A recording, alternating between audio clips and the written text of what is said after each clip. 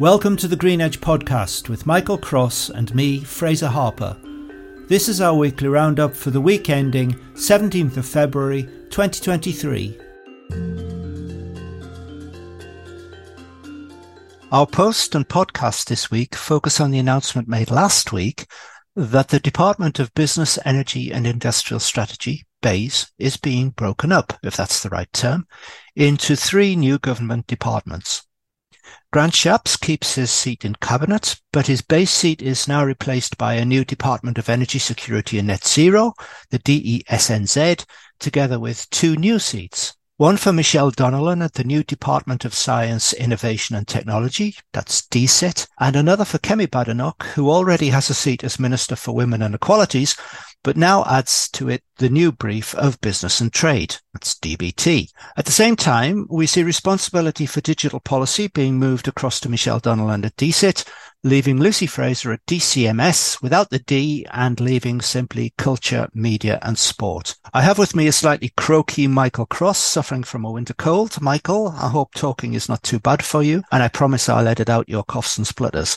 But what do we make of all this? Well, I think we've got a number of reactions to it. One is it's been estimated this will cost about 100 million to make these changes and split the departments. And that's a figure from the Institute of Government. So that seems quite a lot of money and suggests quite a bit of time. And we also know from talking to a very senior official at BEIS, they were given 15 minutes to decide where they went with their teams, how their teams would be split up. So we find that a little bit worrying that the implementation of some of these changes and boundaries were decided in such a short period of time. But I think the biggest piece for us comes out of this is where does skills land in this new horizon or new structure? Because STEM is owned by Science, Innovation and Technology. Green Technologies is owned by Science, Innovation and Technology. But Green Skills, I think, remains with Energy Security and Net Zero. And digital is also being moved into the Science, Innovation and Technology. Now, skills is fundamental to net zero. And hopefully there's some real coherency, continuity and coordination across these departments to allow them to act as one, at least across the trio of them, and also across the whole of government. And that's before we even start to consider the Department for Education in all of this. Exactly. And DfE is a major player in this. And DWP, the W stands for work. So do you think any of these new departments will become, in a way, senior to the others? Might DESNZ, say, drive some of the priorities of DSIT, which has an in-house STEM development as one of its tasks? Or maybe DBT, which is charged with promoting supply chain resilience? That's an important priority given the dependence on green minerals like lithium and copper. Depends where growth is seen as residing and who's going to drive growth. You could read into the new department for energy security and net zero as having quite a limited brief in some respects and very much about short-term operational and deployment of technology to allow resilience and also to deliver on net zero goals, and growth coming from science and technology and with the trade department. Hopefully that's not the case. There's a lot of growth within energy security and net zero. And hopefully it is seen as a cabinet push on this and fuses the coordination. So we end up with quite a complex matrix organisation in real terms, rather than three separate beasts operating here. Now, the mainstream media tends to look at the immediate entertainment value of developments like this, and not surprisingly, they focused on the short-term priority of Grant Shapps' new department to bring down this winter's energy bills.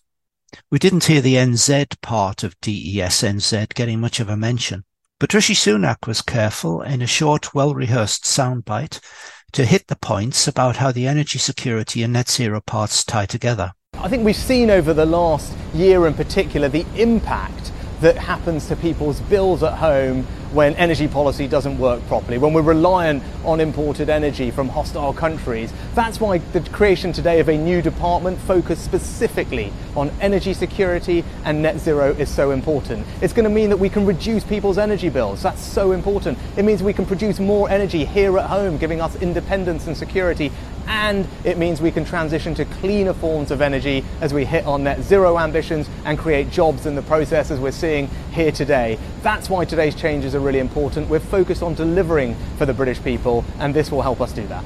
And a reminder that you can find this week's post, Unravelling the Alphabetti Spaghetti, on greenedge.substack.com.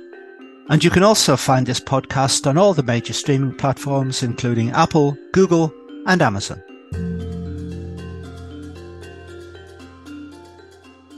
Now let's stay with the Department of Energy Security and Net Zero and look a little closer at what are called, in the policy paper issued by the Cabinet Office and the Office of the Prime Minister on 7th of February, its priority outcomes. Ensuring the security of energy supply this winter and onwards is number one, of course, but another priority is to oversee the improvement of energy efficiency of UK homes, businesses and public sector buildings to meet the 15% demand reduction set by Jeremy Hunt in last year's autumn statement. It's an interesting target, setting the 15% energy efficiency reduction. Large part of that can be achieved through regulation, just by changing building standards and allowing the retrofit to move at speed. So every new building has to have a net zero target. And in public buildings, they've already released some money, if you take to the school sector, and a lot of schools are just buying solar panels. And it depends how much money flows into this energy efficiency push, how much is driven by capital as opposed to regulation, and therefore changing how people spend their money. Because we've seen over time how regulations and government schemes have changed. You know, the energy efficiency and insulation work dropped almost completely in 2012, now to be reintroduced this April with a £1 billion fund primarily around insulation. And we've seen how gas boilers were due to be, the target date was going to be 2016 for new build, and now it's 2025. So we could have been well into this. And even now, we see a large number of boilers being sold. I think it's 1.8 million boilers, gas boilers are sold annually, versus 70,000 heat pumps. And half of those heat pumps are going into new build. So there's a long way to go. But what is heartening is if you look abroad, you look at Poland, Germany, France, the rate of increase of installation of heat pumps has been absolutely dramatic. We're talking of growth rates of 100 and 150% in 1 year. So it shows very rapid installation can take place in mature, large economies, and that we're no different there. Now, getting the new energy bill through in short order is also on the list, Michael, and apart from hopefully decoupling electricity bills from gas prices and gifting profits all over the shop, the bill will also be important for some of the green energy technologies. I think it's one of the things that's interesting here is the very fact they name and pick out hydrogen. And hydrogen is one of those things we see around the Teesport, around Liverpool, around the Solent and Inverness. There are various hubs emerging around hydrogen.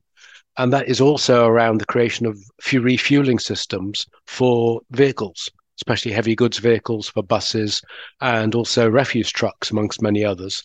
And so I think that's quite an important development. So it'll be interesting to see how that develops and moves forward. Now, finally, in our post this week, we look at a piece from edie.net, which was published the day after the announcement about the new departments. And it opined that one of the key to-dos for DESNZ is to improve cross-departmental collaboration. Now, this is something we've commented on a fair bit on the Green Edge, as have the CCC and Skidmore. But to quote edie.net on this one, as much as it could be a good thing to give net zero its own seat at the cabinet table, the extent of the department's influence and success will ultimately lie in its ability to work well with other departments more than its name. I guess it's also a risk that by making one department visibly responsible, the others might back off.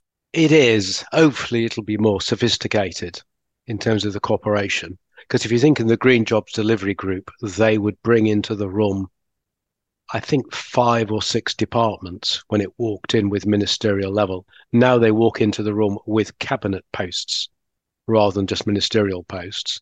I think the other issue here is that you'll find collaboration moving at a greater pace on the ground, i.e. at city region level, where you've actually got mayors who've got reasonably significant budgets and have already got climate emergencies declared, and therefore will be pursuing their own net zero agendas and trying to coordinate and integrate national projects into their local schemes. So I think you'll have a pressure occurring at local ground, as I say. But the government, I think this is one of the major problems of how you get the coordination across government.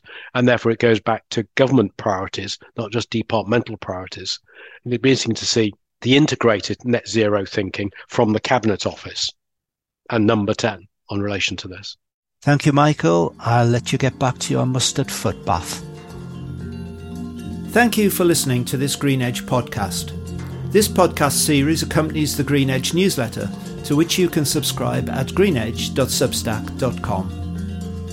The Green Edge is produced by Blue Mirror Insights.